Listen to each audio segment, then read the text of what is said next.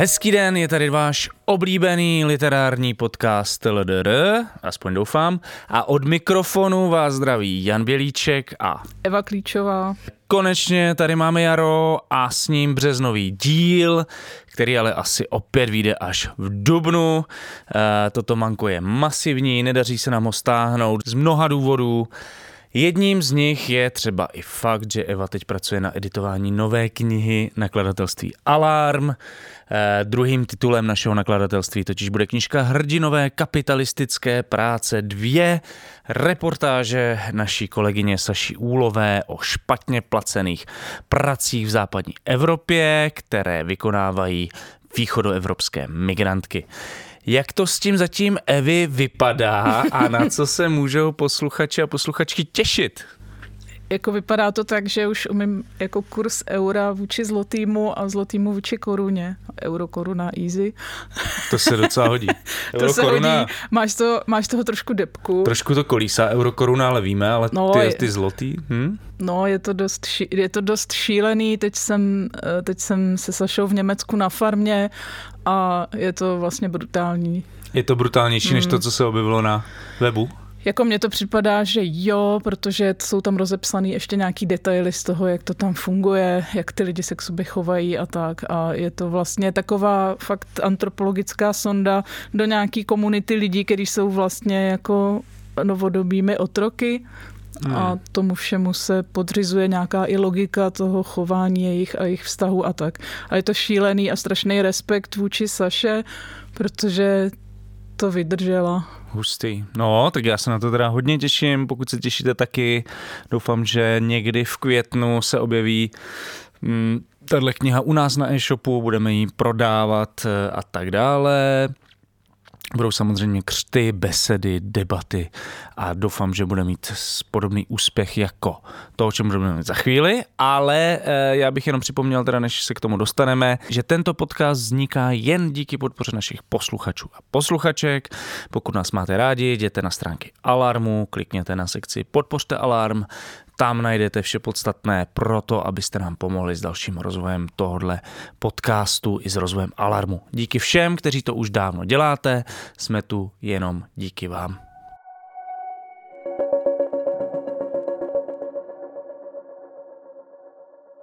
Kromě toho, že přišlo jaro, tak jsou tady opět i nominace nejvýznamnější české literární ceny, a to ceny Magnesia Litery.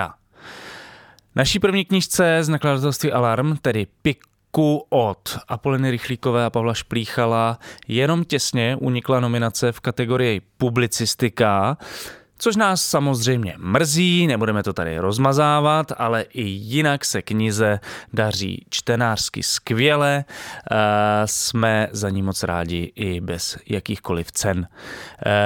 Co tě, Evi, zaujalo na těch ostatních kategoriích, protože této už bych se radši nevěnoval. Je tam něco pozitivního? No málo. Mě taky docela překvapilo, že tam moc, toho málo pozitivního. Jako, že jsem jako vlastně měla bych, přijde mi, že mám jako zajímavější čtenářský zážitky jak z prózy, tak vlastně i z té publicistiky překvapilo mě, že spousta věcí, které i rezonovaly ve veřejném prostoru, se tam neobjevila. Třeba? Není tam Jarkovská Lišková, Politika touhy, Šárka Humphrey, Proč jsme tak naštvané, ale i věci, které se objevily až třeba v tom longlistu, nejen Piko, ale i třeba knížka Vojtěcha Boháče, Všechny cesty vedou k válce, Filip Titlbach, Byli jsme tu vždycky a další bych řekla, nebo reportáže Aleny Wagnerové. To jsou všechno věci, které mi připadají vlastně i nějakým způsobem daleko reaktivnější. No, jo, je to... A myslím, že Kateřina možná vyšla až tenhle rok, teda. No, takže to už možná... Ale jinak máš samozřejmě pravdu v tom zbytku. Přišlo mi to takový strašně jako opatrný a takový, jako že se jako tak nějak a priorně upřednostňují nějaký věci, které jsou v takovém v komfortní zóně českého čtenářstva. Já kdybych měl vypíchnout asi, co mě přišlo v pohodě z toho, co se objevilo v nominacích, tak Objev roku Patrik Banga. Jasně. Překlad roku Shaggy Bane od Douglase Stewarta. OK. A pak mu asi Alžběta Stančáková Čačák. A tím to ale jako víceméně končí za mě.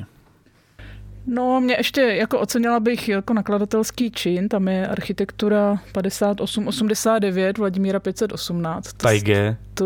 No, jenže to jsou vlastně všechno, že jo, jako vydaný jako, že jo, deníky, tam se prostě objevujou pořád taková archeologie literární je to, no. Dobře zpracovaná. Profesionálně zpracovaná archeologie. Jako musí to být. Nakladatelský čin. No. Jako... Ale je to takový, že už jako nic shocking trošku, no. No a pak co nám tam... Jako Zábrana, jako Rejnek, Ladislav Klíma, víš co, taky dějiny literatury prostě. Jo, jako kategorie. Jako, takový jako I've been there.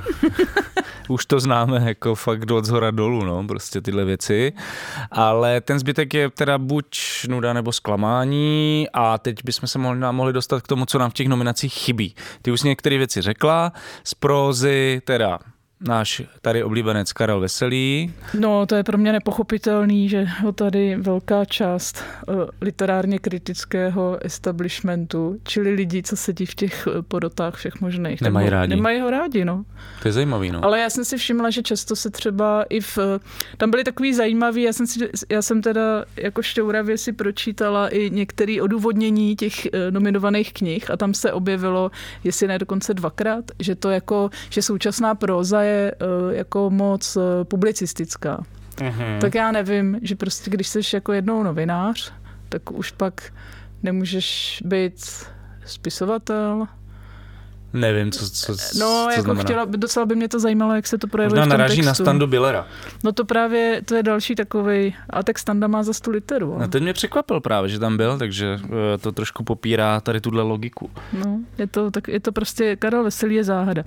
No, ale pak mně přišlo, že jo, Ondřej Škrabal, výborná povídková knížka, kterou jsme tu měli. Ta není. A možná by mohla být i v objevech. Já vím, že to není první jako věc, ale možná první taková rozsáhlejší věc Ondřej Škrabala. Tak pak Anna Beata Háblová Směna, taky jako zajímavý a zase mi to přišlo daleko něčím jako víc se zakusující do reality, do nějakých otázek, který řešíme. Možná to trošku souviselo, nebo je to trošku na podobné téma jako dokument, který rozhodně zabodoval mezi diváky Zkouška umění. Iva Hačmousa, Havířovina, taky mi to přišlo daleko jako zajímavější, originálnější. Jako já jsem chtěl upozornit, což mě přišlo, jak tady se připravujeme každý měsíc na nový TLDR, tak mě vlastně zaujalo, kolik z těch knížek přeložil Tomáš Havel. Já bych jenom chtěl tady říct, jako musíme ho scenit, dát mu takovou poklonu za tenhle famózní překladatelský rok, protože má za sebou Roky od Annie Ernaux, V noci je každá krev černá od Davida Diopa a pak Já Tituba, černá čarodějnice ze Salemu od Marise Condé. Všechno výborné překlady a skvělé knihy, takže posílám respekt Tomáši Havlovi. Nechápu, jak to stíhá, ale jako fakt respekt. A pak jsem si říkal vlastně z těch překladových věcí, co jsme tady měli, že by tam se mohla objevit Topecká škola od Olgy Bártové, od Bena Lernera, protože ten překlad byl podle mě dost dobrý. Jako. No jasně. To je pro mě jako kategorie úplně záhadná ten překlad, protože těch próz vychází strašně neuvěřitelné množství a vůbec myslím si, že to je jako losování trošku. Jako, že prostě dáš jako, lidi z oboru jako zajímavá knížka, na kterou si vzpomeneš a byla dobře přeložená, tak jednu z nich vylosuješ a dalších jako 30 upadne v zapomnění. A ty jsi tam měla pár ještě takových jako z těch nominovaných jako takových špičků, to tady by mělo zaznít. Jeden se jmenuje teda Viktor Špaček. No, to mě jako překvapilo. Že tam je? Ten je myslím v próze, že jo? No, já se přiznám, že tu prózu jsem nečetla. Poslechla jsem si povídku, která aktuálně visí na Vltavě. A to je z toho, nebo? No, pochopila jsem, že ne. Jo. Ale upřímně mi přišla dost strašná. Takže na Vltavě, já jsem se na to díval, je to Viktor Špaček, Kostěj, životní peripetie zhýralého svůdníka, tak se jmenuje ta povídka, o který Eva mluvila.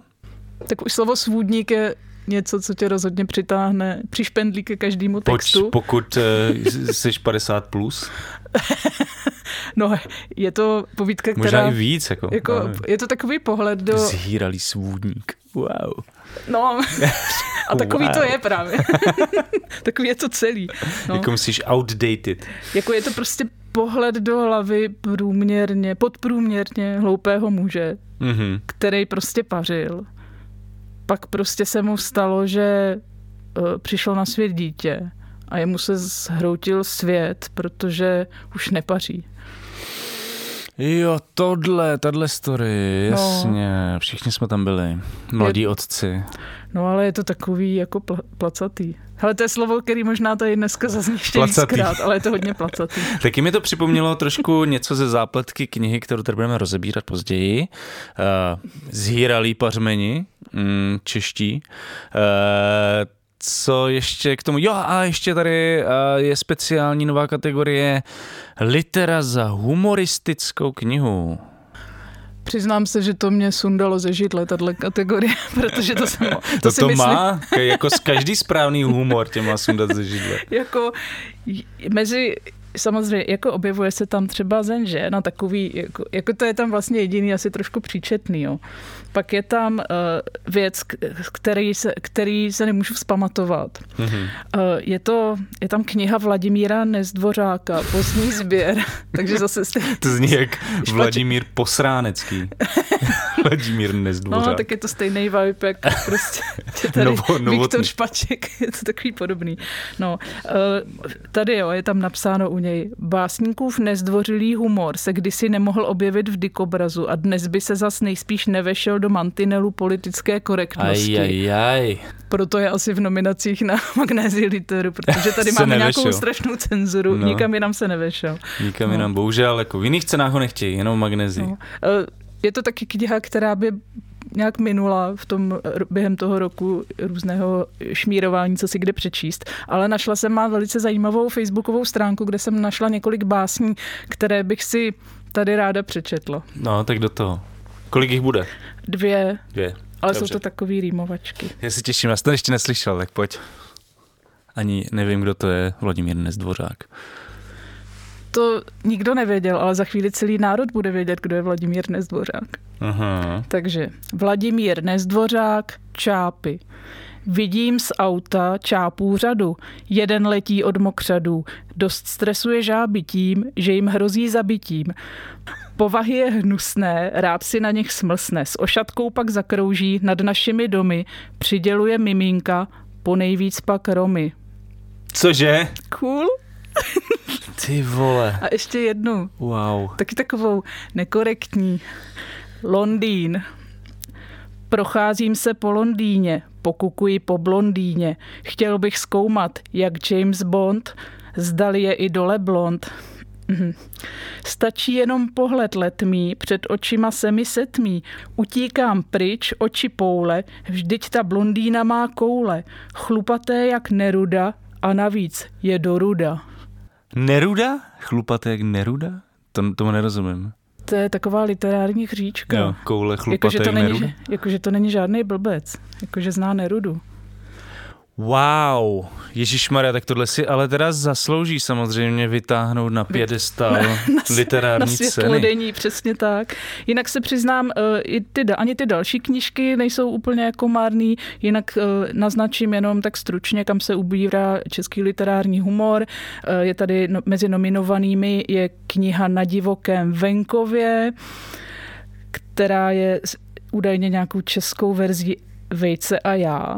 Takže zase úplně Betty McDonald. Hot normalizační prostě swag. No, pak jsou tady nějaké jako od Lucie Macháčkové nové historky z Tinderu, krásný. Hýťovo kouzelné dobrodružství Dominika Lansmana. Hýťa je Hitler. Aha. Takže opět, co ale si to je docela jako celý takový hodně nekorektní. Je to strašně divná, jako já nevím, mě to vylepšování těch... Já vždycky každý rok asi hrozně jako někde stěžuju na Magnesii Literu, jak je tam všechno špatně. Pak se vždycky něco změní a je to ještě horší. Jo, no, takže hýťa. Takže díky za kategorii humoristická kniha roku. Já, to je docela osvěžení, no, pro mě. Tady, tak tohle jsem opravdu nečekal. Je to strašný. Je vidět, že žijeme v té diktatuře dobra, ale k tomu se dostaneme. Diktatuře dobra se dostaneme hned po literárních tipech, které přicházejí právě teď. Nerad bych se mýlil, ale nakladatelství Prostor právě teď přichází podle mě s úplně prvním českým překladem knihy nedávného nobelisty Abdulrazaka Gurnaha v překladu Petry Hůlové, totiž vychází zřejmě jeho nejslavnější kniha Ráj. Abdulrazak Gurnah je britský spisovatel tanzánského původu a ve své tvorbě se primárně věnuje dopadům kolonialismu na Tanzánii a Zanzibar. A já se na to docela těším, teda po tady těch humoristických bombách určitě. Co tam máš ty, Evi, za typy? No a jak čtu tu Sašu, tak mě to vlastně, je to takový... Moc dobrý na Magnesii. No jasně, tak jako, a hlavně tam není žádný humor, že jo? Mm-hmm. No je tam humor samozřejmě, ale takový jiný, než má pan Nezdvořák. Sašovský. No a jak čtu tu Sašu, tak mě to nějak jsem se jako chytla do problémů chudých lidí a lidí, kteří si jako neumí sami pomoci, respektive ten systém je takový, že jim to ani neumožňuje. A tak jsem narazila na knihu Chudá Praha, lidé, místa, instituce 1781 až 1948 historičky Jany Viktorínové, vydalo Muzeum hlavního města Prahy. A přečtu z anotace, mně to přišlo dost nadějný, jo? Takže cituji. Chudoba má nezanedbatelný etický i estetický rozměr a dalekosáhlé celospolečenské dopady. Publikace Chudá Praha přináší pohled na chudobu ve městě v 19. a zejména v první polovině 20. století z několika perspektiv. Historický obrazový materiál, především fotografie a tisky přibližují strategie přežívání nemajetných vrstev, zachycují dnes již neexistující místa s chudobou spojená a seznamují s institucemi chudínské a sociální péče, jak se formovaly od josefínských dob. Mně se zdá, že to možná vychází z výstavy, která byla v Národním muzeu, že jo? Já jsem ji viděl a to byla moc pěkná výstava. Jako starý fotky, úzkost a naše krásná chudínský. Mladá první republika. Jo, to bude super. Nebyl to jenom Barandov. Je to tak.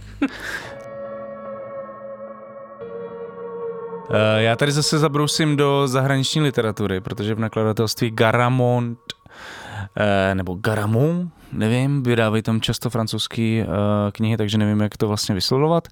Vychází opět francouzská kniha spisovatelky Virginie Despentes, jmenuje se Život Vernona Subutexe. Teďka nevím, jestli prvního nebo jedna.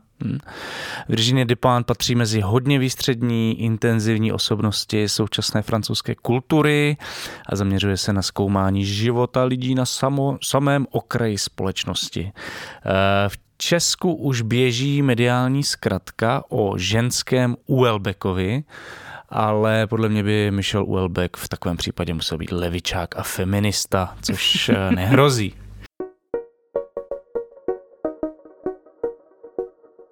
Tak, já tady mám další non-fiction. Tentokrát je to opulentní, překrásná kniha z nakladatelství Akropolis. Autoři filmová historička Lucie Česálková a Ondřej Táborský a kniha se jmenuje Spotřební imaginace státního socialismu, reklama v Československu 1948 až 1989. Zní to trochu jako že to super, to zní. Jo, mě to zajímá. Jo, mě taky. Ondřej Táborský je skvělý historik a Lucie Česálková taky fajn. No. A mě teda já nebudu číst tu anotaci, je to prostě o reklamě za socialismu, samozřejmě v podmínkách centrálně řízené ekonomiky a tak dále, ale má to samozřejmě spoustu jako zajímavých dimenzí. Já jenom tady nastíním, čemu se z kapitol, jak se jmenují ty kapitoly, příklad Ve výloze Ráj o funkci a estetice komerčního aranžování ve světě plánovaného hospodářství. Obrazy krásy a nedostatku mezi reklamní fotografií a uměním. Jsou tam kapitoly věnované obalové technice, výstavnictví, neonům na domech, na fasádách a tak dále. Takže podle mě, a má to spoustu, je tam spousta obrázků všeho, je to úplně takový... To zní super zajímavě. No, jako... Kdo má rád tyhle estetický zákoutí dneska už, tak rozhodně doporučuji. A můj poslední tip bude opět překlad, tentokrát z nakladatelství Absint, protože v něm vychází reportážní kniha polské novinářky, tuším, že spolupracovnice Gazety Wyborczy Aleksandry Lipčak. Ta kniha se jmenuje Lejla znamená noc. A tato autorka pod vlivem vypjatých nálad v souvislosti s takzvanou migrační krizí se vydala do Španělska, aby ukázala velmi složité a rozvětvené dějiny tamnější kultury, která se odjakživa protínala s tou islámskou. Myslím si, že je dobrý si tyhle aspekty evropských dějin připomínat.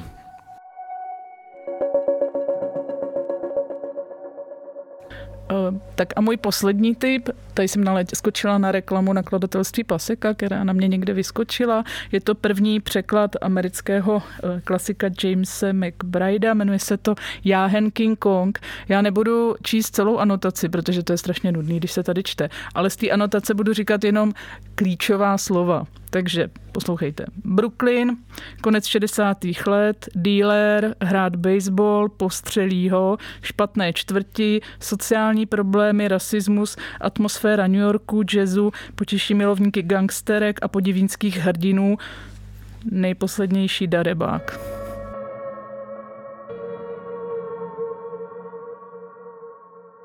Tohle byly tipy, teď se přesuneme na to nejdůležitější z dnešního dne a to jsou 2 tituly, které budeme rozebírat a prvním titulem je titul, o kterém se mluví už nějakou dobu. Já jsem o něm poprvé slyšel od tebe, Evi. Pamatuješ si, kdy to bylo? Já jsem o té knížce slyšela na Světě knihy, což si myslím, že bylo v létě. Ano, tam jsme se potkali. Jo. V létě, květen, červen možná. No.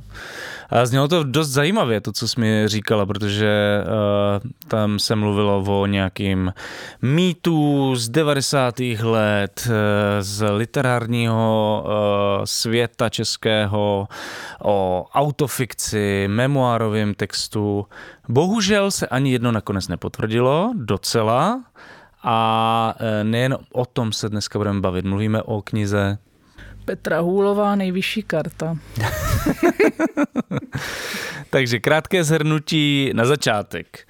Vypravěčkou knihy je 50letá spisovatelka Silva Novák, která vzpomíná na své literární začátky z 90. let, na svůj milostný vztah s literární legendou Janem Sírou, ale uvažuje taky o svém stárnutí, o sexualitě stárnoucích žen, menopauze, ale také o sporu s dospívající generací reprezentovanou svými dětmi nebo jejími dětmi. Co je to ta nejvyšší karta vlastně? Já jsem to vlastně moc nepochopil z té knihy. Co je ta nejvyšší karta? No já se bojím, že jsem to pochopila.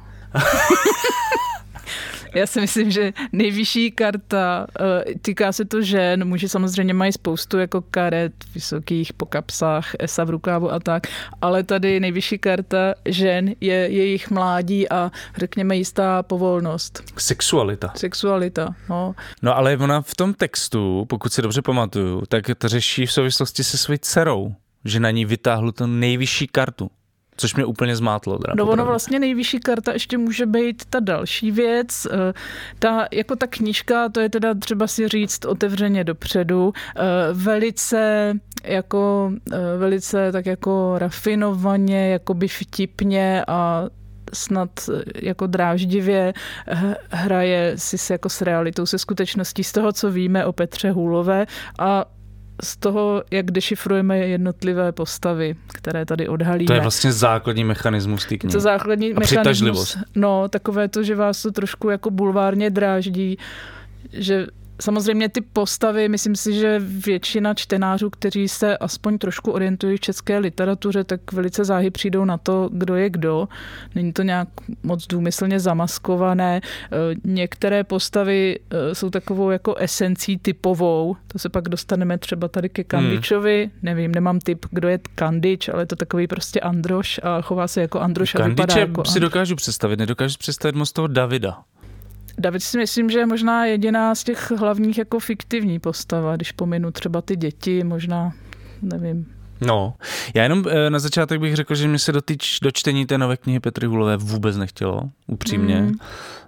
Bylo to vlastně i umocněný i těmi posledními výstupy Petry Hůlové na sociálních sítích, ze kterých byla pro mě, ne že by mě nějak jako šokovaly, to už asi s Petrou Hůlovou nějak nejde, ale že mi to přišlo takový jako až příliš patrná snaha upoutat na sebe pozornost, nacpat do lidí ten kontroverzní obsah a udělat si jakoby explozivní promo na novou knihu.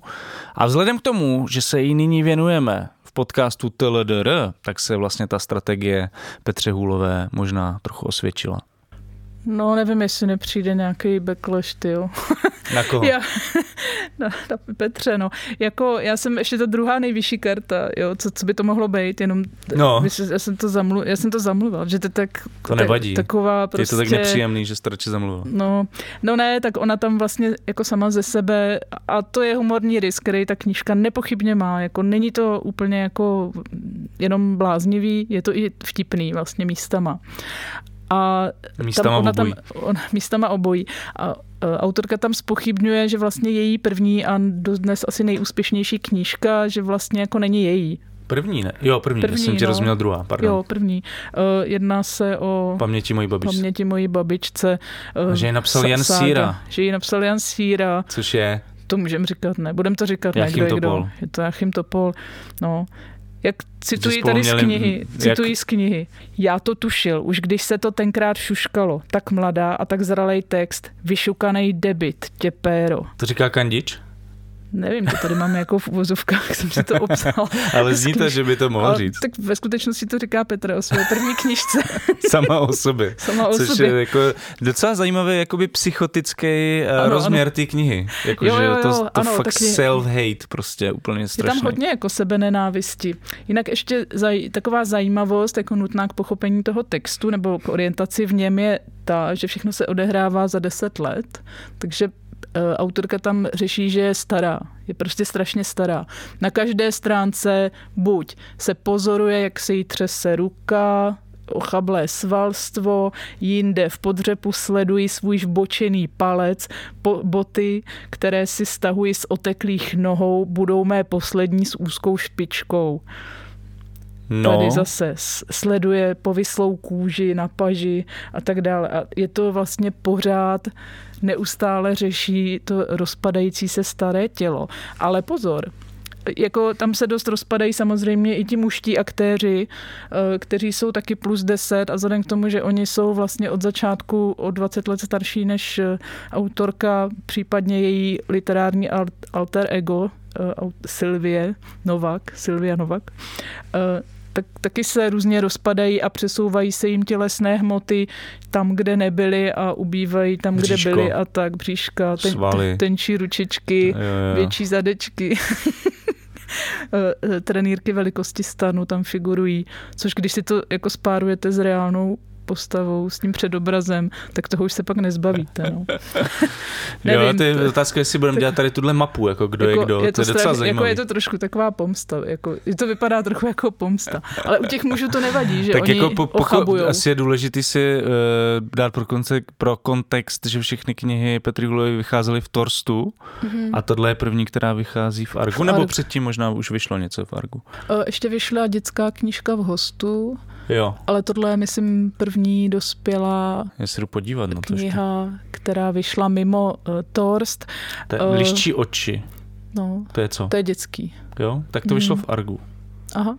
Ale jinak vlastně Petra Hůlová vydávala celý život nebo celou svou dosavadní kariéru v Torstu a tohle je kniha, která vychází v Argu a když mluvíš o pomstě, tak no je to takový prostě... můžeme dát 2 a 2 dohromady. No jasně, tak je to Viktor Stojlov a jako Jáchym Topol. Jsou tam hlavní 2 postavy. Pak je tam ještě autor David, který ale je to dlouholetý přítel Sylvie Novak, ale jako se všema má platonická láska Sylvie. No myslím, že nejenom. No, že spolu něco mají, oni spolu nic nemají právě, ale ona by chtěla, ona je moc stará. On tam vlastně chodí s tou... Končíš, ve 40 končíš. S tou Topolovou dcerou pak vlastně začne tam randit. No, takže je to celý Sírovou, pardon. Je to celý o tom, jak prostě Silvia Novák byla mladá a měla všechny ty vztahy s těma mužema v tom nakladatelství a s těma autorama a oni právě psali ten román, redigovali a pomáhali. A teď už je stará a nikdo jí nechce a oni přestože jsou taky různě svěšený a tak si furt berou ty mladé ženy a mají ty malé děti. No jak je to možný prostě? No to prostě je ta nespravedlnost. No, to je ta biologická. Biologická. S kterou se a dostáváme se úplně k tomu jako šokantnímu jádru toho románu, kdy Petra Hůlová redukuje prostě nebo podmiňuje prostě feministický výdobytky, případně nějaké další feministické nároky jako fyzickou atraktivitou žen, což je jako naprosto smrtící slaměný panák, do kterýho vlastně čtenář zakopává jako permanentně. Silvie Novák je feministka, což je neustále se ohání nějakou ženskou solidaritou, ale je to zajímavé, že tam vlastně není žádná plnohodnotná ženská postava. Zatímco ty chlapíci tam figurujou dost, bych řekla, jsou pro Silvii Novák jako zásadními až v takovým tragickým slova smyslu. Tak kromě Silvie Novák, že jo, samotný. To je jediná prostě autentická postava. Včelí královna, která prostě hnízdí na literárním piedestálu mezi samými muži. Považuje se za feministku, ale zároveň neustále se tam jako dozvídáme, že celý ten feminismus je jenom jako. Že vlastně to není to, co si doopravdy... No, protože si zastírá tady tu biologickou jako jak to říct, biologický předpoklad všeho ostatního. No jasně, no. Mě by to fakt zajímalo, jestli nejvyšší kartu. Mě by fakt zajímalo, jestli si Petra Hůlová myslí, že když se někomu jako třese paže, že by neměl mít jako právo třeba na odpovídající mzdu a... to nevymysli takhle jakoby no právě, že to vůbec není domyšlený. Ne. To je prostě, tam se neustále ženským předhazuje. Tak tam jde jenom ten sex, jo? No, prostě. Že nikoho nezajímají, no. Ale tak feminismus není o sexu, no. To je prostě o tom, že si můžeš dělat, co chceš a můžeš se vykašlat na nějakýho Jana Síru. Tak hlavně můžeš mít třeba rovný práva, nebo jako... Třeba můžeš jako napsat knihu, aniž by si spala se svým nakladatelem. A tam ještě nejsme v Česku asi, podle téhle knihy. No, nebo možná jsme a autorce je to líto. Ježišmarja. Protože tam ta knížka je totiž úplně jako prošpikovaná strašným sentimentem po nějaké 90. Po Androši, potom, že se všude hulilo, že se mohli chlapi ženský ošmatrávat kdekoliv, někde na chodbě, mohlo se... Co se mohlo? Byla doba analogu, jako nebyly vlastně žádný starosti, kalilo se, no. Ale zajímavý, že tam je právě už několikrát zmiňovaný Kandič, jak šáhne na zadek prostě mladý Silvie Novák a Jan Síra řekne jenom, ať ji nevyděsíš, nebo něco takového. Takže to Silvu Novák jako štve. To mě docela překvapilo. Tak oni se jí vysmáli vlastně, že oni se pak tomu začnou chechtat. No. Jakože si užívají prostě tu nadvládu. A to je právě záhada, že potom je jako autorce Silvii Novák. Petře, ne, to je spisovatelka. My pořád mluvíme o Silvii Novák. Tak to je to líto. Jako, samozřejmě, že mluvíme o Silvii Novák, protože se bavíme o té knize a ona je hlavní postavou. Já jenom jsem vlastně chtěl říct na začátek, že mě ta kniha docela i překvapila. Takže my tady teďka vylijeme kýbl hnoje takzvaně na Petru Hůlovou, ale myslím si, že by to takhle nemělo být chápaný. Ona je tam totiž takový moment, že ona je někde na nějakém panelu feministickým a tam jako setře tu nadšenou kritičku, která jí chválí za to, že ta Silvie Novák napsala nějaký jako zásadní feministický dílo Mimozemské bytosti. Myslím, Přítelkyně. Ježiš, zase ten gender. No. To je Ferrante. A ta autorka jí jako setře. Jo, jakože to je přece už 10 let jako starý téma, to je jako nic novýho. Což mi přijde mimořádně komický. A já nevím, jestli tady zrovna tahle epizoda nějakým způsobem naráží na jeden můj panel s Petrou Hůlovou. Já bych tak typoval, ale možná ne. Kde to bylo trošku naopak, já jsem to nemyslela zle, ale poprosila jsem Petru, která do jisté míry hájila jako rapery sexuální. Že by bylo dobrý, než ten feminismus se nějak se vůči němu vymezovat, tak si trošku zjistit, jako co on všechno řeší, jak to řeší a jaký jsou aspoň nějaký základní jako postoje různých feminismů, že to není nějaká jednolitá prostě jako hurá ideologie nebo nějaká prostě nástěnková věc, ale že to je docela jako promyšlená sociální kritika. Ona se tenkrát trošku naštvala a já jsem si říkala, tak někde člověk musí začít, ale tenhle román je vlastně pořád o tom nepochopení. Jakože mně vlastně přijde úplně neuvěřitelný, že chceš jako, jak říká Petra v jednom rádiovém rozhovoru pro Český rozhlas, jako rozkopat ten svět, jo? Ten svět té ideologie dobra, nebo jako na to tam diktatura dobra, nebo co tam říká. Tak mně to přijde úplně směšný, protože ona kope do toho slaměnýho panáka a zároveň ona tady jako líčí osudy nějaké prostě spisovatelky, která se sama sebe označuje za feministku, ale je to asi takový, jako když to o sobě řekne Hřebejk, že je feministka. Feminista. A vlastně neustále ti ukazuje, jak ona je jako oběť nějakého systému, jak ty chlapy ji různě odkopávají, ponižujou, jak nad ní mají moc, jak ona je pořád jako vystrašená, zhroucená z toho, že už jí nikdo takzvaně nesjíždí očima na baru, že ona vlastně je naprosto jako osoba závislá na jako sexuálním zájmu mužů a působí to jako strašně jako trapně a tady teda bych řekla, že jako vnímám to, že ta Petra si z toho dělá srandu, jo? Že ona, když tam popisuje takový to, jak se oblíká šedou sexy bundičku a vínové silonky, což není moc. Není úplně sexy. Rajcovní ohoz. Tak je to třeba tak, byl v jako, 90kách, no, nevím. je to právě, no a ta autorka, jakože ona si dělá zároveň trošku jako srandu z té hypersexuality, té postavy a má pocit, že jako feminismus je asi o tom, že ženský prostě budou, jako ona tak nešťastně to navazuje i na ty předchozí knihy, že jo. No tak ty jsi tady naťukla, já teďka nevím, do kterého tématu se mám vrhnout první, protože jako mně přijde zajímavý to nějak oddělit, to, jak si Petra Hůlová se prezentuje na veřejnost, věnovat se chvíli ty knize, protože to jsou dost jako rozdílné věci, ale jako samozřejmě chápu, že je těžký z toho oddělit. Bohužel to napomáhá to nepoužívat trošku jako klíč k pochopení i těch literárních ale já vlastně textů. potom, co jsem si třeba přečetl ty stručné dějiny hnutí, tak jsem fakt neměl chuť si číst další knihu od Petry Hůlový a vlastně v něčem na podobný téma. Ta knížka mě přišla tenkrát strašně slabá, napsal jsem o tom řadu textů.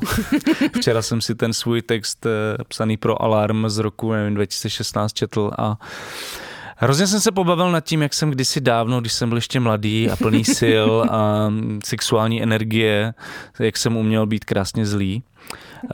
Každopádně tu nejvyšší kartu jsem dočetl, nemlátil jsem s ní zhnuseně o zeď, jako s tou předchozí knihou.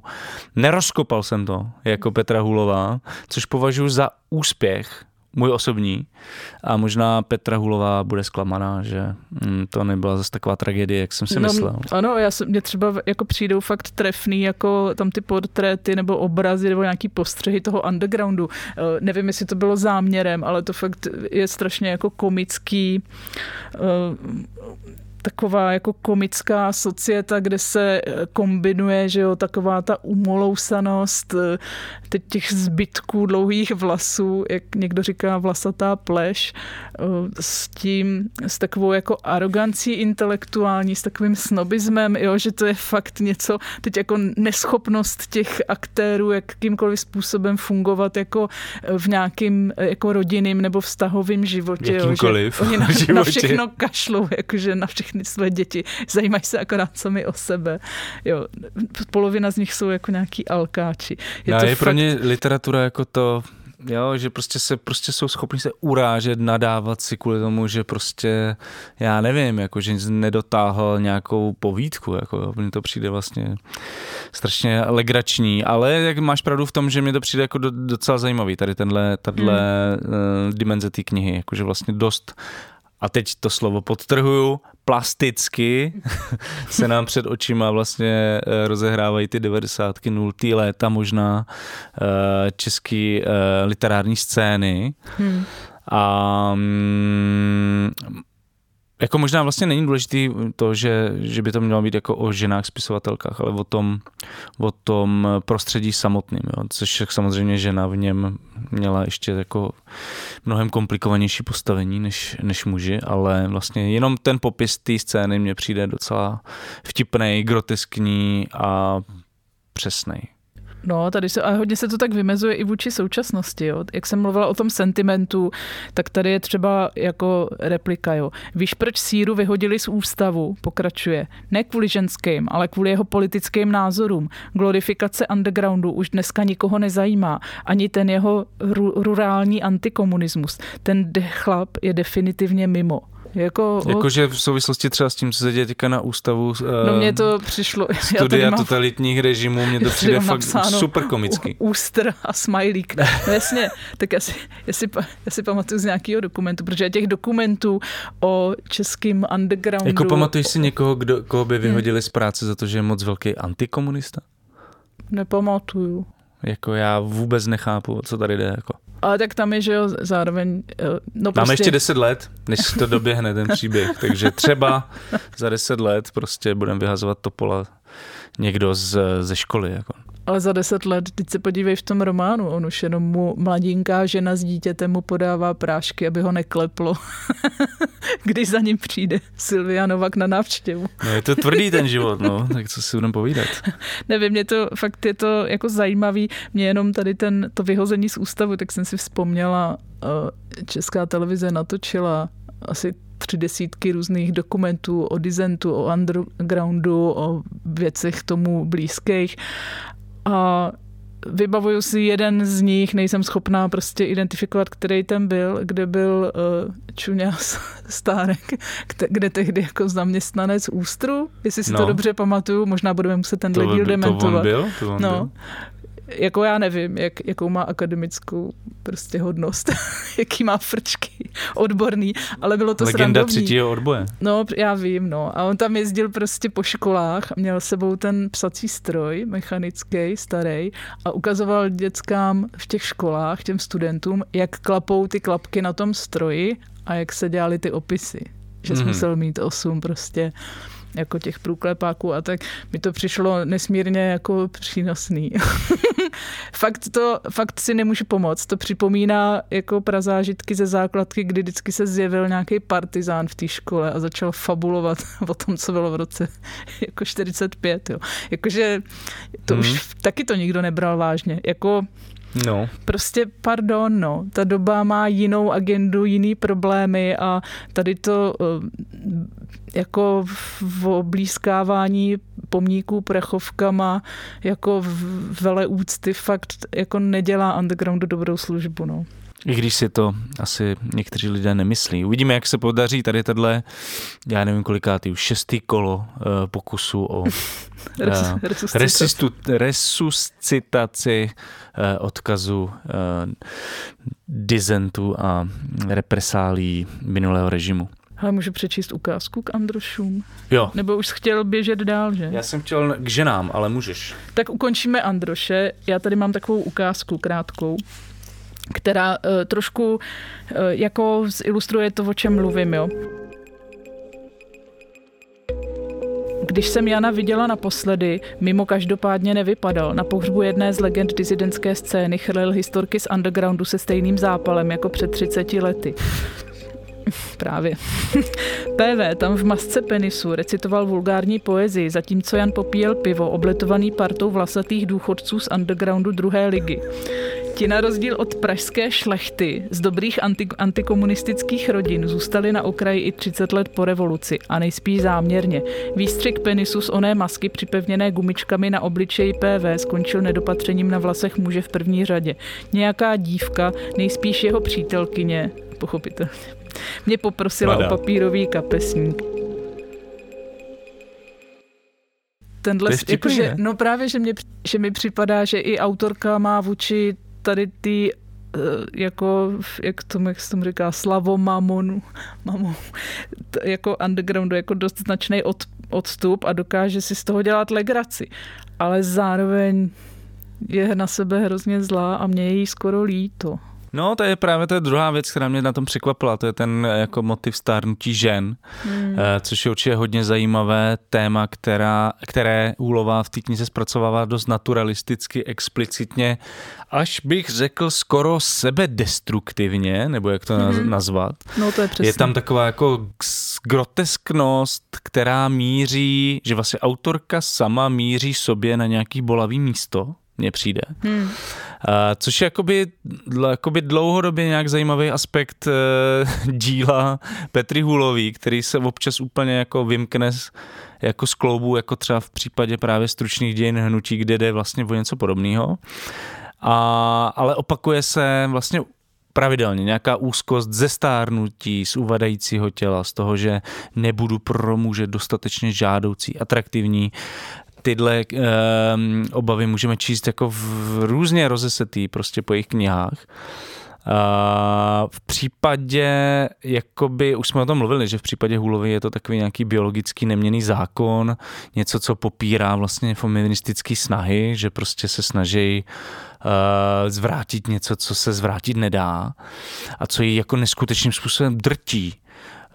Mně přijde, že se jakoby v této knize snaží od toho nějak jakoby osvobodit a zbavit se toho, ale nevím, jestli se jí to úplně daří. Protože nenachází žádnou jinou, jakože ona, to je fakt takový jako na terapeuta, no. Jako kdyby prostě tu svoji hodnotu opravdu odvozovala jenom od toho, kolik jako týpků na ní zašátrá někde na záchodě, někde v klubu, jo.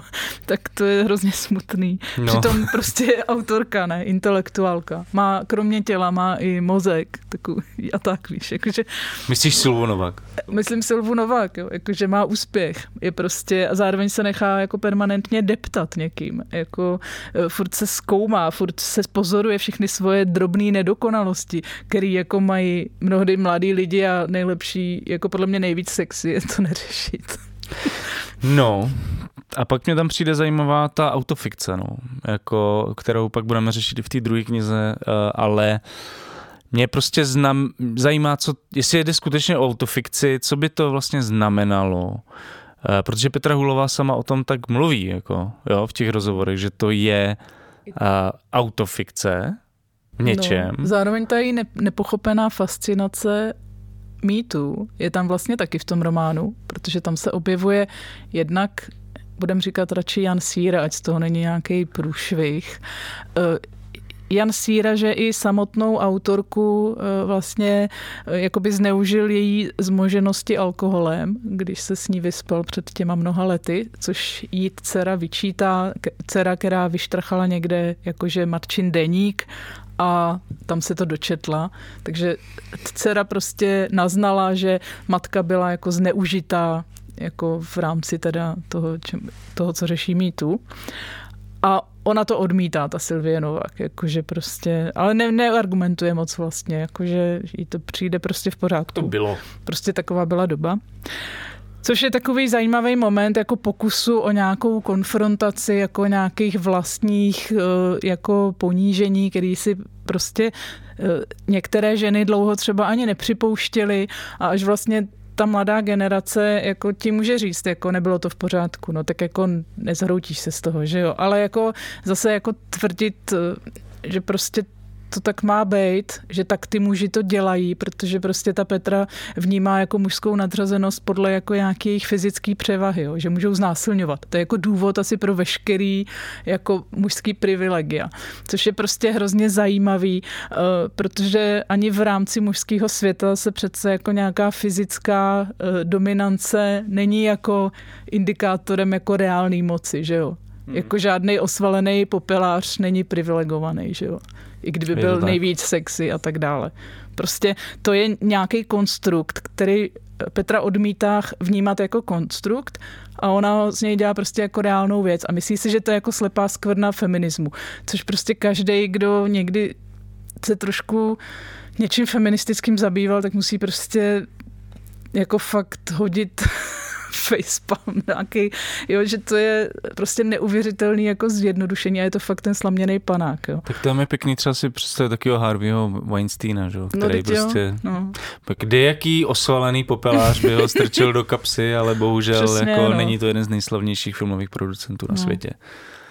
No, ale já jsem chtěl jenom narazit na tu autofikci, že vlastně jakoby zároveň se to tak trošku prezentuje, ta kniha, zároveň ale v momentě, kdy prostě to začíná být trošku třasklavý, nebo jak to říct, ten příběh, tak se uteče do té fikce, jakože, a dělá se, jakože to vlastně, to je prostě, to je přece jako tak jenom literatura. Tak my jsme vlastně jako hrozně hloupí, že vůbec se tady o tom se o tom takhle bavíme s těma jako reálnýma jménama, to je jasný. Ale že vlastně by utíká na tu bezpečnou půdu postmoderny, fikce a přestože zároveň jakoby i ona sama v rozhovorech mluví o tom, že to je částečně jakoby autobiografický. Takže já nevím, co si s tím mám jako počít vlastně s tímhle.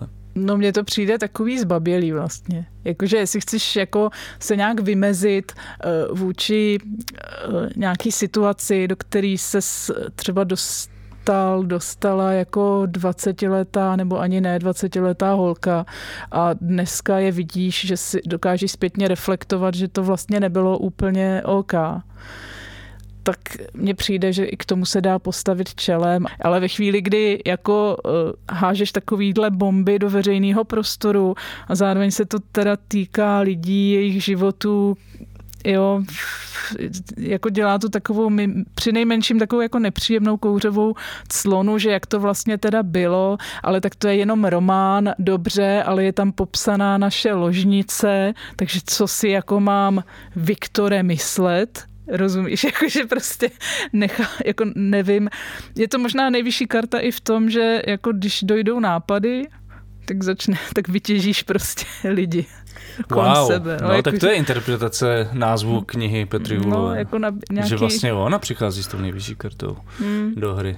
No mě vlastně u všech těch jakoby českých takzvaných projevů autofikce zatím vadily dvě věci. Jo. Za prvý to, že postrádali tu radikální upřímnost, tu introspekci za hranici únosnosti. Nějaký jakoby radikální vyvrhnutí sebe sama na veřejnost. Což je jako něco, co známe třeba z knih Karla Oveho, Knausgårda a autorů tohohle typu. Petra Hůlová se tomu blíží podle mě, ale prostě v tomhle je mi ta proza právě sympatická, nebo v něčem tou sebezničující upřímností, ale zároveň vždycky prostě ucukne a vlastně to nastavení celé té knihy není autofikční, je tam vlastně celá řada scizujících prvků, ano. Který to jakoby odsouvají od ní směrem jako do toho fikčního světa, což mě jako vlastně rozčiluje. A pak vlastně ta druhá dimenze, která mě vadí možná ještě víc, je to, že to nemá, že prostě na té autofikci mě přijde důležitý ten vliv na literární formu. Vlastně ta touha experimentovat, vytvářet nějaký nový struktury, kompozice, nový prolínání mezi tím vnitřním, vnějším světem postav. To je prostě pro mě třeba osobně zásadní autofikční aspekt. A to v té knize podle mě vůbec není. Je to spíš taková jakoby konverzačka a la Emil Hackl, kniha hodně založená na interakcích, dialozích postav s poměrně banálním vlastně příběhem, nekomplikovaným, řekněme si to na rovinu. No ještě jsou tam takový krkolomný úvahy někdy, jako který právě jako nějak se snaží jako demaskovat ty slepý skvrny feminismu, protože feminismus asi jako neví, že ženy stárnou, že se konstruují nějaký obrazy toho, co je sexy. Wake up, bitches. A přesně, a to je takový, že já nevím, no. Jo, to je srandovní, no. To je fakt strašně, ale hloupý, jakože proč tam, vůbec to tam vlastně nemuselo být. Mohlo to být fakt jenom na syrovo si říct, jako byli jsme debilové v 90kách, je to směšný něco, postavit se tomu fakt nějak jako otevřeně a trošku se jako zbavit těch iluzí, co měl člověk tenkrát a třeba teď už je nemá, ale tady to mě to trošku přišlo i něčím mi to připomnělo knížku o Pavlovi Dani Horákové, která vlastně taky popisuje dost jako toxický vztah, ale zároveň prostě neustále Pavla Juráčka jako obhajuje a líčí ho jako prostě někoho, kdo má nějaký pardon ze všeho, protože je to génius. A mně to připadá, že tady je trošku podobný postoj. S tím sírou. No, že když jsi prostě geniální autor, tak můžeš být dobytek a prostě budeš jako úžasný a bájo. Což mně přijde takový strašně, to je fakt 90kový. Tady je autor, tady je dílo. Klaňte se. Pojďme do toho. Hele, já nevím, jestli máš k té knize, protože bych se ještě naposled rád zastavil nebo k tomu, jak vlastně Petra Hůlová se sebe prezentuje v poslední době, protože mi to přijde zajímavý. No tak pojďme. Protože vlastně se úplně vytočila. Ty ses vytočila. Včera. Jo no. Že vlastně jenom bych chtěl dodat, že vlastně ta kniha sama o sobě mě nepřijde zase tak hrozná, když má strašně moc problematických momentů. Ale i komických. Ale vlastně ta sebeprezentace Petry Hůlové, mně už přijde, že to je nějak na hranici šílenství, že už tomu vlastně jako přestávám rozumět. Jo, že tuto knížku jsem schopný nějak jako akceptovat, uznat její kvality, zajímavost, tak jako o těch rozhovorech fakt tohle říct nemůžu. Poslechl jsem si teda rozhovor s Petrem Vizinou v podcastu Na Dochtek, to byla poměrně jako velká jízda, slušný jakoby myšlenkový guláš. Co teda? Protože Petra Hůlová zde mluví jako o sobě jako o domině ambivalence, o potřebě rozkopat vše monokulturní a svazující. Popisuje tam nějaký nástup totality dobra s fašistickými rysy, která se rámuje prý dobrými úmysly. Já teda nevím, co to vlastně má být, ta totalita dobra. Jestli to je vláda Petra Fialy, prezident Pavel, nebo Babiš, nebo SPD Tomio Okamury, nebo kdo, protože pravděpodobně to pro Petru Hůlovou je ta hrstka studentů a studentek, které se třeba odvážily kritizovat svoje vyučující na vysokých školách, nebo ta hrstka publicistů a umělců, kteří si v našem prostředí dovolí napsat třeba něco tak skandálního, jakože rasismus je špatný a že by všichni lidé měli mít stejná práva. Jakože myslíš i ženy? No nedej bože. Jo. Jako staré ženy? No tak to jsi už normální? Ne. Možná ne. Jako zase to má nějaký limity. Já myslím, že ty naši publicisti nejsou plný. Kdo se na to má idioti. dívat? No dobrý. Takže jako pokud Petra Hůlová chce něco rozkopat, tak asi tady tuhle jako intelektuální bublinu v českém mediálním diskurzu, kterou chtějí rozkopat stejně všichni. Což je ale hrozně smutný, protože já jsem slyšela ještě jiný rozhovor na Vltavě, kde mluví o své knize, ale mimo jiné se tam opakovaně objevuje, a je to i v té knize, kde ona neustále pláče, jako přesně reprezentant nás prekarizovaných jako publicistů a já nevím, teď nemyslím třeba nutně sebe, ale jako umělců a vůbec tady ty jako sféry prostě nějaký jako občanské společnosti, nebo dneska můžeme mluvit o humanitních vědcích a tak dále. Tak ona první je tam a objevuje se to jak v jejich rozhovorech, kde mluví za sebe jako za Petru Hůlovou, tak se to objevuje jako prostě průběžné téma, jako i v té knížce, že literaturou se nedá uživit, že to je směšný, že musíš psát, jak tam říká postava undergroundového kandiče, jako europičovinky nebo co, jo, a tak dále. Jo, takže na jednu stranu jako hrozná frustrace z toho neustálého jako nedostatku ekonomického. V rozhlase, je to v té knížce, v rozhlase si pak Petra jako velmi otevřeně, abych řekla trefně a dobře jako kritizovala třeba nějaké granty Ministerstva kultury, které ti zaplatí prostě jako útratu, ale nezaplatí ti nezaplatí ti běžný život, kdyby si získal ten čas na to psaní. Ale můžeš si koupit nějaký super počítač nebo letenku do New Yorku. Fajn, ale jako kdy to napíšeš, to se vlastně neřeší. Takže to ona vlastně jako tady jako si nárokuje něco, co si jako nárokujeme my jako dobroserové, že jo? Že prostě ten stát by nějakým způsobem měl tu kulturu prostě řekněme obhospodařovat, vymezovat jí nějaký, umožňovat jí existovat vůbec a tak dále. A na druhou stranu má pocit, že to je jako agenda, kterou by chtěla rozkopávat, že jí zároveň, a to je vlastně trošku podobná jako sebenenávist, jakoby k nějaký komunitě, v který žiješ, něco, čím celý život žiješ, že románu zpochybníš svůj první nejúspěšnější román, pak se zpochybňuješ neustále jako žena jakože v téměř tam máš pocit, že by neměla nárok existovat, protože nosí stahovací punčochy proti křečovým žilám, nebo co tam, jo, tam je na každé stránce prostě nějaká takováhle jako sebeútočivá, sebetrýznivá věc. No, a pak to je prostě docela zajímavý rys jakoby českého prostředí, možná nechci to úplně zobecňovat, jako ty starší generace, jako zaměřovat tu nenávist dovnitř ty komunity samotný, nebo já nevím, jak to jako popsat. Jo, jako něco že chápu, že v kdekom to bublá z mnoha důvodů, ve mně taky, ale jakoby furt útočit jako na sebe sama nebo na jako vlastně tvý nejbližší spojence, to je docela zajímavý No a je to fenomén. vlastně zajímavý to, co popisuješ, jo? Že se neútočí prostě na establishment, no vůbec, na prostě nějaký jako svinský praktiky, politiky, moci a tak korupce a tak dále, ale útočí se tady prostě úplně běžně, vidíš to v publicistice ve všem. A ta Petra se z nějakého jako rádoby rebelského důvodu k tomu přidává. Takže vlastně jako trochu jak Ševčík, že jo, pan děkan. Jako ona je ten disident v té nový totalitě. Jo, což ona vlastně tak jako velice podobně formuluje v tom podcastu s tím Petrem Vizinou. Přesně takhle to funguje. Ale to je jako úplně směšný, protože se útočí, že jo, na úplně jako okraj té společnosti lidí, kteří si dovolují říkat něco jiného, než se říkalo prostě v dobách jako dřevního undergroundu, kdy byl svět prostě rozdělen na dobro a zlo, že jo, na komunismus a antikomunismus. Ale kdyby ten establishment byl tou totalitou dobra, tak neřeknu možná ani popel, jo. Ale jasně, takhle to prostě nestojí jako v české společnosti.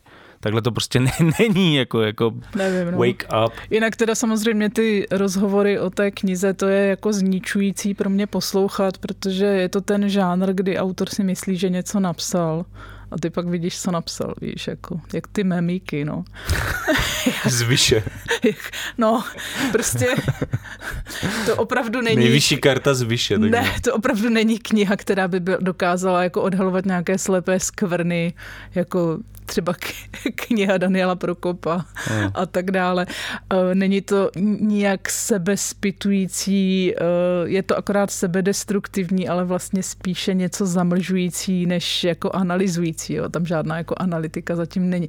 To by prostě...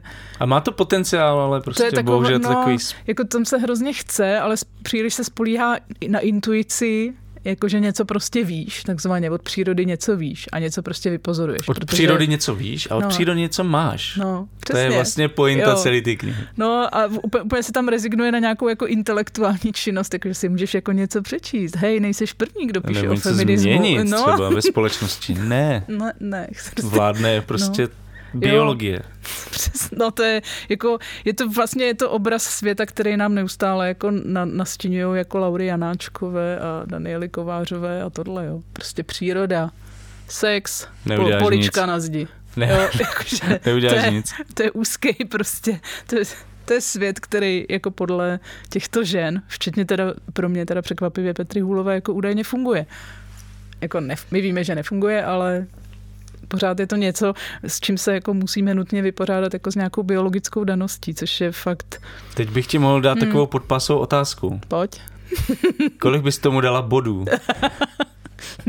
No tak jako... Ze 100. Ze 100. Tak jako rozhovory v rádiu, nula, no. To se prostě nedá poslouchat. Jako, promiň Petro, já nechci být zlá, ale to fakt nedá. A knížka? Jako víš co, chceš něco rozkopat, ale furt jsi v těch rozhlasech, že jo, furt jsi v té televizi. Furt, no, tam teď se to dobře rozkopal. To je fakt level Ševčík, jo.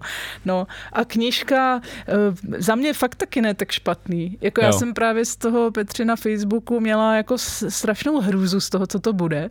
Zároveň jsem věděla, že se tady jako půjde, jako, že to bude nejvyšší karta, že a to mýtu a takový to, že prostě ty kolegy, kamarády, ex-milence, že to tam všechno jako do toho zahrneš jako v nějakým takovým divným vzteku, ale on je to takový vlastně pitoreskní obraz a některé ty jako karikatury vlastně těch slavných spisovatelů našich mi přijdou dobrý. Nevím, jak moc jsou myšlený jako karikatury, ale já věřím, že jo. Že zase že to zase není úplně takový.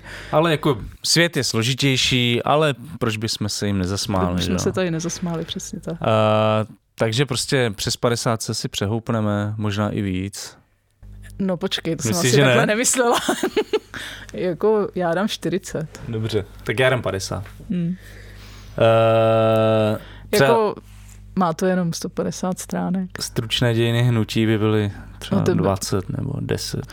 No, tam vlastně úplně chybí humor a nějaká... Tak jenom, abych jako naznačil tu škálu. Jo. Pro ty lidi, kteří četli předchozí knihu a líbila se jim, prostě Zaujala je. Prostě ji četli, tak aby věděli, co mají čekat od téhle knihy. Je to o něco lepší prostě. Jo, pobavíte se.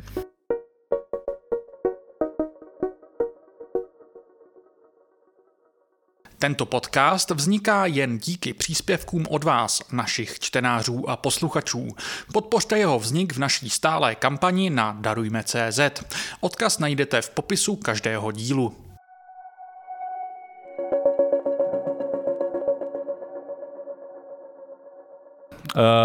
Druhá knížka je, já jsem tady před natáčením říkal, když dva dělají to též, není to též. A je to prostě jedna z klasik, dnes už klasik autofikčního žánru Rachel Cusk a její proza Obrys z trilogie Outline, teda Obrys taky. Myslím si, že všechny ty další díly budou vycházet taky v nakladatelství Lidových novin pod péčí redaktora Krištofa Edera a možná i v překladu Alžběty Ambrožové, která překládala tady tenhle první díl. Ta kniha původně vyšla, tuším, v roce 2014 a zajímalo by mě, Evo, jestli tě třeba napadlo, proč vlastně o takovýhle knize by mohlo se mluvit v tom termínu jako autofikce? Jestli tě to přišlo nějak jakoby zajímavý. Autofikční. Nebo... Autofikční. Co to vlastně znamená? Jako? No, ty jsi v případě románu Petry Hůlové tak jsi řekl, že vlastně ta autofikce by měla trošku nějakým způsobem definovat i tu literární metodu, což se neděje. Tady se to jako děje, ale přiznám se, že způsobem, který mě úplně jako neučaroval, protože vypravěčka je teda Rachel Cusk. Jako... Ale mluví tam o sobě jako o Fej, nebo nějak tak, spisovatelka. Ano, má tam taky samozřejmě nějaký alter ego, nebo ne samozřejmě, ale je to ten případ, kdy existuje alter ego. Alter ego jede do Řecka na nějaký literární seminář, který tam vede, v letadle se seznámí s nějakým náhodným mužem z Řecka a povídají si, jezdí na výlety, ona se tam mezi tím setkává, jsou v Aténách, mezi tím se setkává s různými spisovateli, známými, je tam i kapitola, která je věnovaná tomu literárnímu semináři. A co chci ale říct, jakože ta její perspektiva je ta, že ona je pořád jenom posluchač.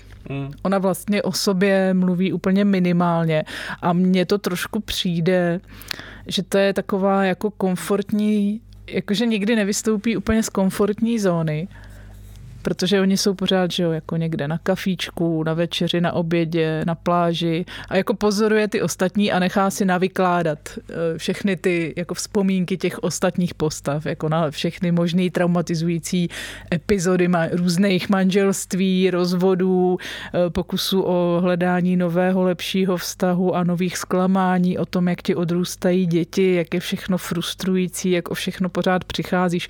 Takže má to takovou vlastně to, co ona vidí, jako ta vypravěčka, přestože je pozorovatelka, tak my samozřejmě víme, ona nás na to během na několika místech v té knize upozorňuje, že když se dva dívají na stejnou věc, každý vidí něco jiného, takže my vidíme to, co vidí ta vypravěčka, ale ona je zároveň trošku jako schovaná. No, ale zároveň jako taky, že tak ta životní zkušenost Rachel Cusk v té době byla, že byla krátce po rozvodu a taky se vlastně vyrovnává s tímhle. Takže vlastně, když všechny ty postavy mluví o těch tragédiích rodinných, jako tak, o těch rozvodech jako a tak, i o té její mluví, tak vlastně ona vytahuje z toho to, co zajímá jí, že? Pro tu současnost. Tomu jako rozumím tomu postupu, ale říkám, zároveň mě to přišlo v něčem takový, že jako já nevím, to je takový asi jako nějaký jako starý způsob čtení literárních děl, že máš trošku takový tik se identifikovat s tím vypravěčem. Ale tady je ten vypravěč prostě takovej ten takovej ten podloudnej, jako kdyby seděl, jako kdyby si seděl u Facebooku. Jakože on není vidět a jenom sjíždí profily těch postav, ale vlastně může se u toho různě ušklebovat, nebo... Což jako dělá. No ne, to mě přijde zajímavý, jako vlastně na té knize, možná proto je tak jakoby známá, důležitá, že prostě přichází tady s touhle jakoby metodou, jo, což... Jak jsi říkal někdy nedávno, proč se formulují o ty autofikci, co je na tom vlastně zajímavýho, proč by mělo být zajímavý, že někdo píše o svém životě, o svých zkušenostech, nedělají to spisovatelé jako vlastně vždycky, jako celý svůj život, nebo o dějinách prostě literatury a tak dále. A vlastně i tahle kniha podle mě ukazuje, že ta nálepka je nějak jakoby pestřejší, zajímavější, že se vyplatí sledovat, že se pod ní vleze strašně moc různých věcí a že to, stejně jak už jsem mluvil o tom u Petry, takže to vlastně nesouvisí ani tak s těmi hlubokými nějakými jako autentickými prožitky těch lidí nebo těch spisovatelů, ale spíš jako s tím, jaký vynalézají nový jako způsoby vyprávění a jak konstruují tu prózu. Jo? Že vlastně tady jsme dlouho měli takové dogma striktně oddělující postavy, vypravěče, autora. Na jako úrovni ty literární teorie to platí furt, samozřejmě, ale vlastně v těch prózách mám pocit, že ty autoři a autorky postupně se dostávají z té jakoby postmoderní pasti vyprávění, která jim nějak jako znemožňovala autenticky mluvit o svých vlastních prožitcích, nebo jak to říct, jo. Aspoň tak nějak to chápu já. No a zase jako souhlasím, že asi na úrovni literární teorie to platí, ale třeba jako ta čtenářská recepce si myslím, že je tím značně jako vychýlená teda ve prospěch teda směšování autora s vypravěčem, jo. Což jakože vidíš, jak vlastně s tím člověk neustále bojuje i u nejvyšší karty, kdy je prostě příliš mnoho prostě jako rysů té skutečnosti, která je obecně známá, anebo je známá nějakým prostě způsobem, že i ty vidíš, že ona si ta autorka s tím hraje, že to trošku posouvá. Jo. A tady mně připadá, že taky jako se vlastně vidíš, jak fungujou pro mnoho třeba čtenářů je to zajímavý i z toho pohledu, že vidí, jak funguje literatura jakoby zevnitř. Jak se jezdí na nějaký stýpka a tak, jak se pracuje s tím, jak vlastně přemýšlí a tak. Což mi přijde zajímavý a zase i ty knížky vlastně mají paradoxně trochu společného v tom, že zatímco obraz české literatury v nejvyšší kartě, tak je takovej zubožený, ušmudlaný svět prostě nějakých jako že jo, pivních výlevů a toho, že furt nemáš prachy a tak dále. A tady seš vlastně jako ta high class, že jo. Jako, no, že ty jako vůbec neřešíš prachy. Ty prostě seš na nějaké jachtě, pak někam letíš, pak prostě si něco koupíš. Vlastně jsi pořád jenom v bistru, piješ, něco piješ nebo odpočíváš, nebo si jdeš zaplavat. Jako. Tak to má být. No, jakože prostě... Ale tak to není, no. No, ale že ta realita, jako v jakých poměrech, nebo v jakých poměrech, no, že je jako česká literatura a světová, to se pak jako můžem divit, jo. A to je zase zajímavý, že já se furt budu vracet asi k té Petře. Ale to nevadí, to je v pohodě. Tam se pořád, jako tam se řeší pořád, že jako někteří ty androši a zvlášť tam ten jeden, ten Otto alias, už nebudu to říkat, má ten cit pro biznis. Mm-hmm. Jakože ten cit pro biznis. Jakože ty autoři si za to můžou sami, že jsou chudí. Protože kdyby jenom trošku měli ten cit pro biznis, tak jsou na tom prostě tak dobře, jako tady pan Otto s nakladatelstvím. 100%. No. Jo, no. Otové tohohle světa. Prostě pojďme se proti ním zbouřit asi. No. Takže ten třídní rozdíl je tam jako zajímavý, pak mi přišlo ještě zajímavé, jak ta Petra prostě ty stárnoucí ženy jako vnímá jako úplný jako fakt odpudivý retardy, který jsou i, že ona tam i zesměšňuje takový to, že se třeba chtěla nalíčit, teď měla rtěnku na zubech, šla jak hastroš, jakože takový to, že byla prostě úplně nemožná, teď se tam pokouší si dělat nějaký selfiečko a tak. A tady vlastně spousta těch postav je taky jako přes 40 nebo 50 letý ženský. Podle mě Hřebejkovský má přes 60. No a oni mají normálně, mají krásné šaty, mají krásné boty. se jako nalíčí, když chtějí, nebo si jdou zaplavat. Nikdo tam nepozoruje nikoho, jestli má vbočený palec, nebo mu visí svraštělá kůže někde, jakože takový trochu jiný přístup. Nevím, kde udělali hrdinky Rachelka z chybu. Podle mě jako je možná stejně stará v momentě tady, kdy psala jako tuhle knihu jako Sylvie Novák, což jako je docela zajímavý, no, nad tím jsem nepřemýšlel. Ale ta metoda mě přišla zajímavá jako v tom, že jo, co si přesíš pod autofikcí, že člověk píše sám o sobě, bla, bla, bla, pitvá se v nějakých těch jakoby svých prožitcích a tady se to jakoby ta subjektivita kdyby prolamuje do toho děje samotného, do toho vnímání reality, do toho, jak vlastně ty lidi, ten autor píše, konstruuje ten svět a tak dále.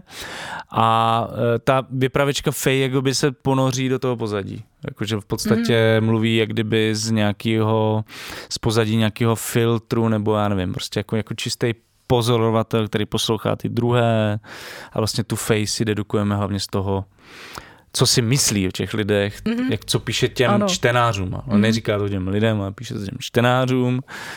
A o tom vlastním životě vlastně toho moc neříká. No, výběr toho, co jí zaujalo na řečech jiných a z toho si poskládáš jako ji samotnou.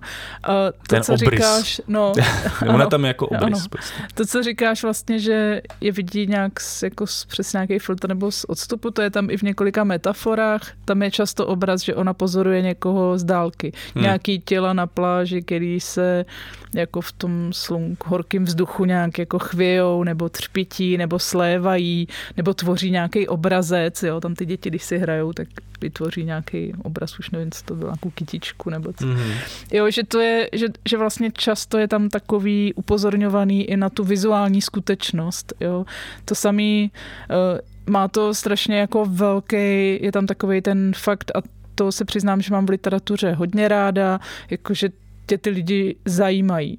Takže ty věnuješ fakt jako pozornost těm detailům, jak vypadají, jak mluví, o čem mluví, jo. A to je hrozně, jako to je fakt nějaký jako humanistický nebo takovej empatický způsob vnímání světa, který zase v této knize máme, ale v některých jiných knihách, o kterých jsme třeba nemluvili, to je tak dávno, tak třeba to není. Jo. Že tam jsou spíš ty nějaký jako šablony. Na mě na tom, máš takovou tu mediální zkratku, co je to autofikce, tak se často, a bývá to podle mě dost často třeba v českém kontextu, se mluví o tom, že je tady éra posedlá sebeprezentací, že jsme na těch sociálních sítích non-stop a že prostě to je ta touha jako jakože vlastně se tohle prolamuje nějak do té prózy, že prostě lidi chtějí psát o sobě, bla, bla, bla. A ty tady máme najednou jakoby obrys, který dělá úplný opak, jo. A furt to spadá pod tu nálepku. Vlastně to mi na tom přijde zajímavý. I tohle je autofikce a vlastně vychází z úplně radikálně jiného přístupu vlastně k tomu, jak psát.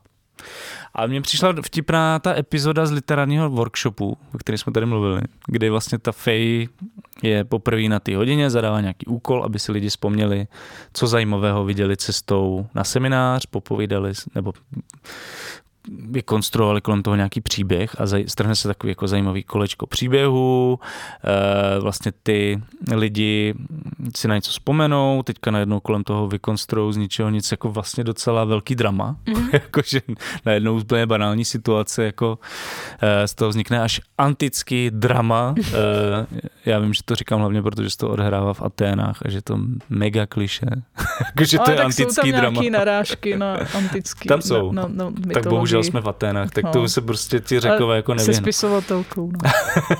Co chceš tam dělat? Ale že jsou to taky situace, které si vlastně za normální okolnosti ani nevšimneš a najednou jako z toho vznikne něco, co prostě získá úplně jiný rozměr. Ale celou dobu vlastně je tam ta účastnice, která se jmenuje, myslím, Cassandra, doufám, že to říkám správně, které si to vlastně nelíbí.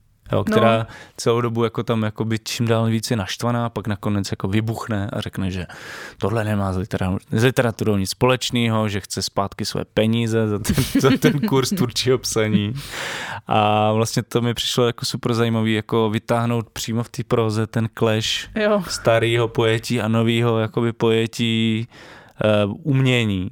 Jakože vlastně umění je imaginace, budování těch fikčních světů a nějakých jako úžasných příběhů versus umění jako vlastně prohloubení ty prožívání té reality. Jo. A netýká se to vlastně jenom těch jako jevů nebo těch jakoby situací, ale vlastně ona podle mě tohle dělá i v těch jakoby interakcích s těma postavama nebo v těch dialozích. Jakože vlastně ten člověk jim něco říká, ona ho analyzuje a říká jako, ale jako to, co říkáš, možná nebude sedět, protože předtím říkal tohle a teďka najednou jako, a ty mi lžeš prostě, nebo před čím utíkáš a tak, jakože vlastně úplně se chce jakoby skrze to zpochybně vyprávění těch lidí a chce se dobrat vlastně k té skutečnosti. Jo. Jako přemýšlíme si vlastně, jak ta touha jako budovat nějaký strašně překombinovaný imaginativní novosvěty, že jo, který jsou prostě že jo, jako smyšlený, nikde jinde nejsou k vidění než v literatuře versus ten autofikční přístup, ať už je jakýkoliv, jestli to nesouvisí i trošku s tím, že jako literatura do jisté míry obtížně konkuruje novým, nebo všem, když říkám novým médiím, tak tím teda myslím i stará média, prostě audiovizi, obrovskému nárůstu informací, informačních zdrojů, obrazu. Jako najednou v literatuře není úplně jako cenný to, že tě ten autor zavede někam, kde jsi nebyl, že jo, princip cestopisu a vysvětlí tě, jaký to tam je, jak tam lidi žijou a tak dále. Ale vlastně je daleko zajímavější taková ta jako niternější reflexe, která asi jediná tomu může konkurovat. Takže tady třeba je jako reflexe Polska, kde už není třeba vysvětlovat, že je Polsko placatý, že tam žijou zubři a tak, ale že zajímavější jsou vlastně jakoby nějaký ty sociokulturní, drobný, opravdu ryze osobní postřehy.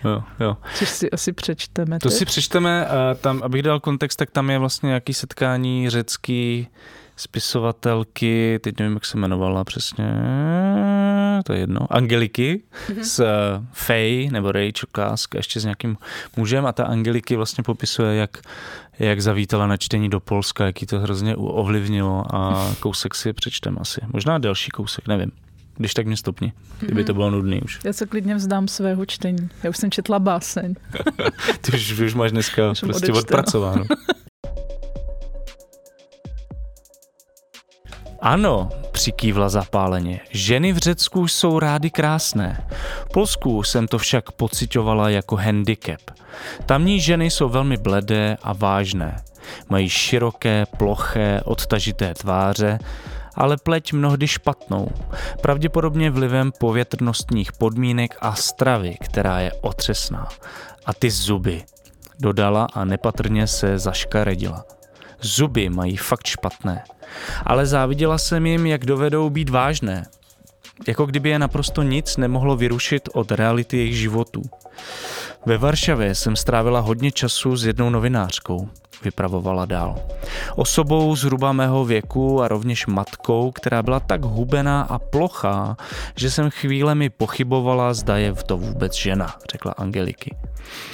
Měla rovné vlasy, myší barvy, dlouhé až po pas, obličej bílý a kostnatý. Nosila volné pracovní džíny a veliké mohutné boty a byla přímá, ostrá a nádherná jako rampouch. S manželem se přesně po půl roce střídají, takže jeden vždy pracuje a jeden se stará o děti. On si prý občas stěžuje, ale to je zatím vše. Olga se mi však hrdě svěřila, že když jede na pracovní cestu ona, což se děje často, děti spí s její fotkou pod polštářem. To mě rozesmálo. Ujistila jsem jí, že můj syn by radši umřel, než aby se nechal přistihnout, jak spí s mojí fotkou. Olga se na mě tak podívala, že jsem najednou musela přemýšlet, jestli už cynismus genderové politiky nenakazil i naše děti. V jejím obličeji se zračila určitá měkkost, téměř mlhavost, která působila přitažlivě a zároveň byla důvodem, proč vypadala tak zdrchaně. V té měkkosti, zdálo se, mohlo zanechat otisk cokoliv. Měla drobné, roztomilé rysy dítěte, kůži však nakrabacenou, jako kdyby se strachovalo, což jí propůjčovalo vzhled zakaboněné nevinnosti. Hezoučká holčička, co si nevydupala své. Když jsem si povídala s touhle novinářkou, ujala se opět slova. Jmenovala se, jak jsem už řekla, Olga. Napadlo mě, jestli celá moje existence a dokonce i můj feminismus není jeden velký kompromis. Připadalo mi, že postrádám vážnost. I moje psaní je vnímané jako koníček. Přemýšlela jsem, jestli bych v sobě našla odvahu být jako ona, protože jsem v jejím životě shledávala tak málo radosti, tak málo krásy. Už ty končiny samotné jsou vzhledově tak neskonale šeredné, že člověk jenom zírá.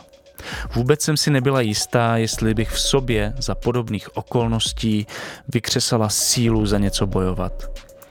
I proto mě tolik překvapilo, kolik žen moje autorská čtení přilákala. Skoro mi přišlo, jako by pro ně moje texty byly důležitější než pro mě.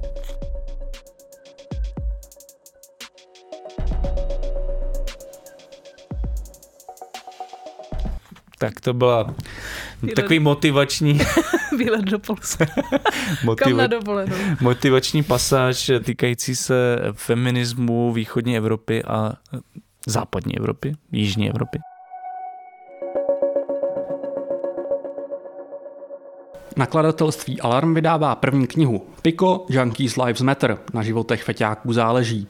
A Polena Rychlíková a Pavel Šplíchal popisují prostřednictvím příběhů uživatelů pervitinu jeden ze zásadních fenoménů české periferie. Jak pervitin souvisí s chudobou? Proč se z něj stal motor levné práce v Česku? Proč dnes většina uživatelů drog začíná právě na pervitinu?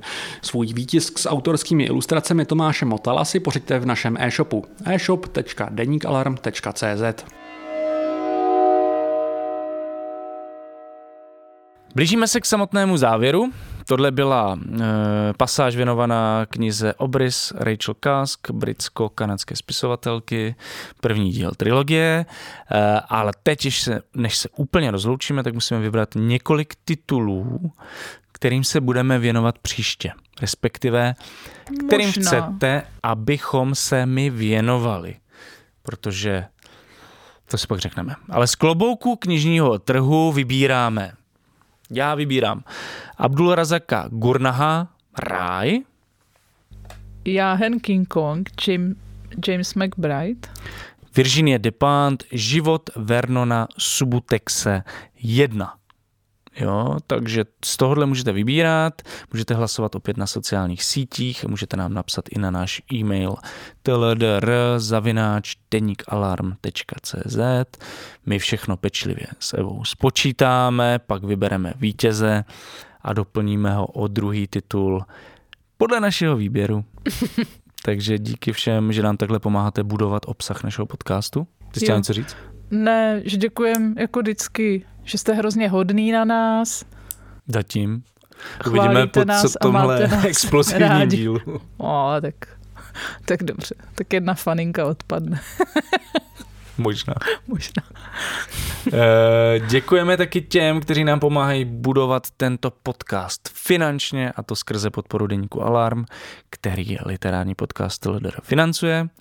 Pokud nás chcete podpořit, zavítejte na Alarm do sekce Podpořte Alarm, kde najdete veškeré potřebné informace. A každopádně díky všem.